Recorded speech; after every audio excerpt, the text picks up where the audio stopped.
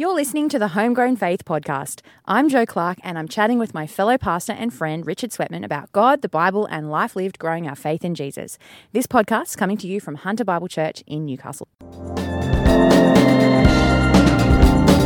Hey there, Jo. Great to be chatting with you again on another episode of Homegrown Faith. How are you going? I am well, thank you, Richard. How are you? Yeah, pretty good. I have been having a good time in the last couple of weeks doing some deep frying. That's what I'd love to share with you, Jo. I'm not an adrenaline junkie, but when it comes to deep frying, it is an adrenaline experience. We're talking a litre or two of oil at 180 degrees on a wobbly wok there in the stove, dropping things into it.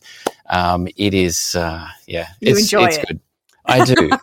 And so last 2 weeks I've cooked some churros, the Mexican kind of donuts, and also some tonkatsu, some Japanese crumbed pork dropped into that hot oil. So it's very well received by my family as well. Yeah.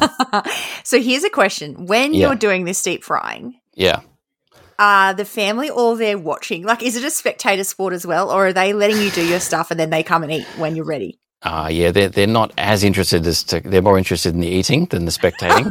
And I like it. I don't actually want them around because, you know, I've got jeans, I've got leather shoes on. I'm often wearing dishwashing gloves because when you drop liquid or any kind of water into oil at 180 degrees, there's a violent response. So yeah. Do you wear safety goggles? No, I haven't got that far, but I wear glasses. So sometimes after the end of cooking, there's a bit of splatter there, but yeah. Oh, that sounds so fun. Have you done any deep frying, Jo? No, and I'm almost ready to commit to never doing it. Because I'm not good in the kitchen to start off with. So I think that sounds like a next level cooking skill that I, don't really need to acquire. Well, it is hit and miss. You know, sometimes things don't come out as planned. So my churros, for example, weren't particularly fluted I didn't quite have the equipment. So it really just looked like sort of a poo shape. It didn't, and hence it didn't quite cook through and a bit different. So, but the fact it's deep fried covers a lot of, food errors. So it does sound super fun. Yeah. Well, here's something I wanted to talk about. Yes, tell us. I'm wanting to talk about driveway etiquette. So I now have a driveway, and I realized as I was reflecting on why I was thinking about this so much is I've never had a driveway before. Really? Ever. Yeah, so on the farm, you just drove up to the house. It was like one big long road. Yeah, and then everywhere I've lived since then didn't have a driveway, or the one house that did was so obscurely you couldn't get to the driveway that it was no thing. But my new house has a driveway, and what I've realized is some people park in the driveway and some people don't. Yeah. But I don't mind if people park in the driveway. And so now I have this tension of, do I let people freely decide where they want to park, or is it just nice and convenient to say, as I say to people coming over, why don't you park in the driveway? Yeah. But then there's also the people who are like, oh, don't park in the driveway because I might have to leave quickly. So a tradesperson coming over, I don't necessarily want them to park in the driveway, but they might want to park in the driveway. Yeah. Anyway, driveway etiquette. Do you have this discussion a lot with people? I do, yeah. Because having two cars, sometimes, it does get complicated. Yeah. Can I share my ideas? Yeah, tell me. Okay, so I think you should always assume that a tradesman will want to use your driveway. Yes. Because they're carrying stuff. That makes absolute sense. So if any kind of tradesman, they say, I'm coming around at this time, I would normally try and keep the driveway free. Yeah, okay. Smart. Visitors, I would expect them to, I think it's polite, and this is what I do. If I end up parking in someone's driveway, I would say, I hope you don't mind, I've parked in your driveway. Would you like me to move it? Or is that okay? Oh, so the onus is on the person parking, not the owner. Because I was like, now I've got a pool and I'm having people over for a swim. I feel like saying you should park in the driveway because it's just that much closer. If they're in their togs, it's like, that's quite appropriate for you to do as well. When you invite people around, you'd say, come around. Feel free to park in the driveway. Yeah, there it is. See, this is the etiquette that we need to discuss as people who have cars and driveways. Yeah, yeah. Oh, that's only just the start of it, really. But because it's also when you're saying farewell, do you stand in the driveway and wave goodbye, or do you stand at the door and wave goodbye? Because sometimes I've had some awkward moments where I'm standing in the driveway and they're taking quite a long time to leave. My feet are getting sore because I've got a Pebblecrete driveway. Anyway, all these things. Driveway etiquette. There's no easy way out of that one. Yeah, unless you have something cooking on the stove where you can say goodbye. I've just got to check. I've got to check on my deep frying. Either way, this is my open invitation to anyone listening. Always feel free to park in my driveway. That's very helpful. I'm a free driveway person. Anyway, that's me. That's it. Fantastic to hear. Talk about more interesting things like the Bible. The Bible is very interesting, and you are in the middle of starting out with a chronological Bible project. Yes. Is that right? Yes. Where are you up to, Jo?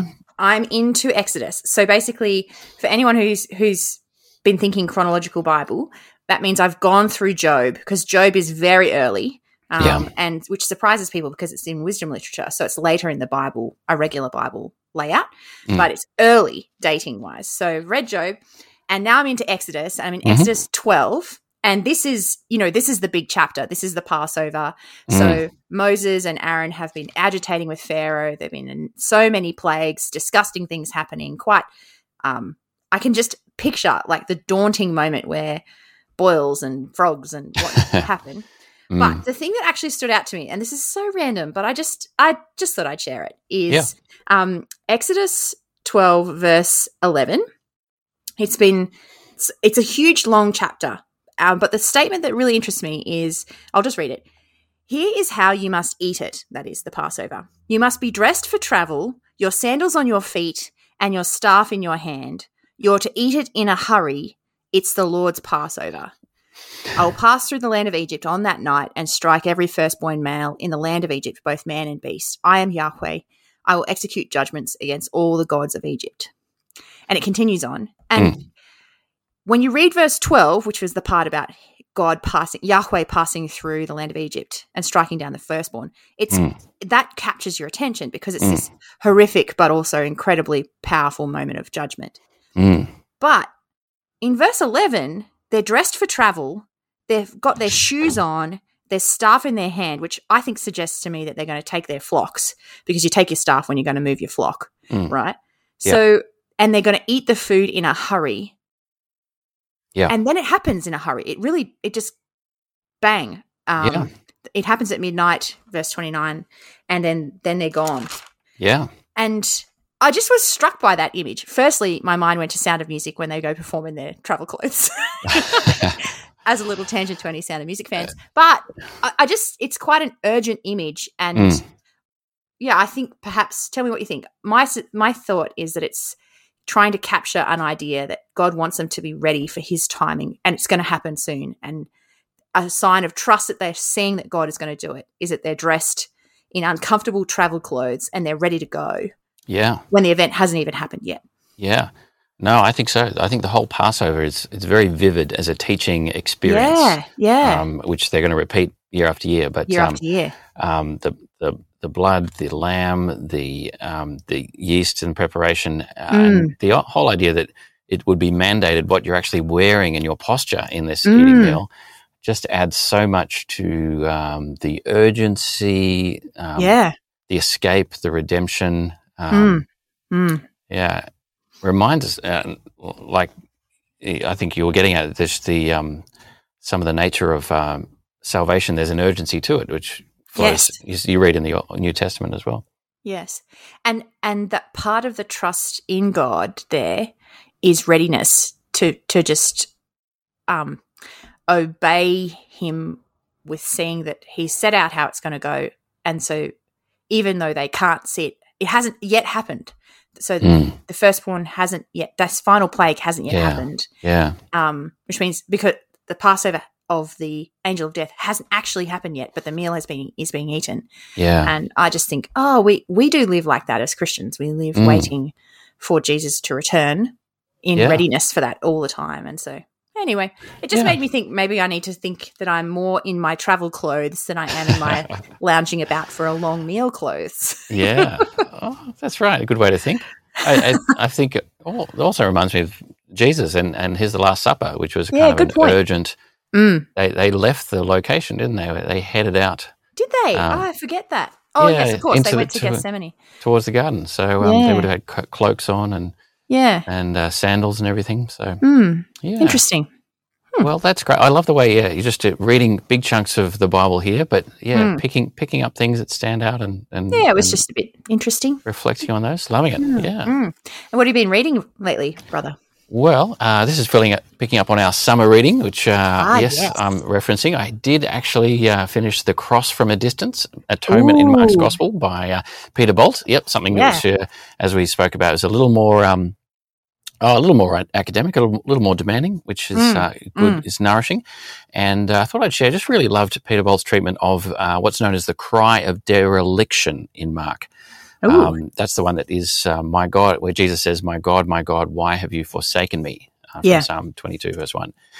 And, I've come across this question of how do we interpret that in different readings over the years. But there was a few really helpful points from Peter Bolt on this question, which I thought I'd share. I think a couple of things that were helpful for me was like seeing Jesus cry there as an expression of his identifying with humanity. That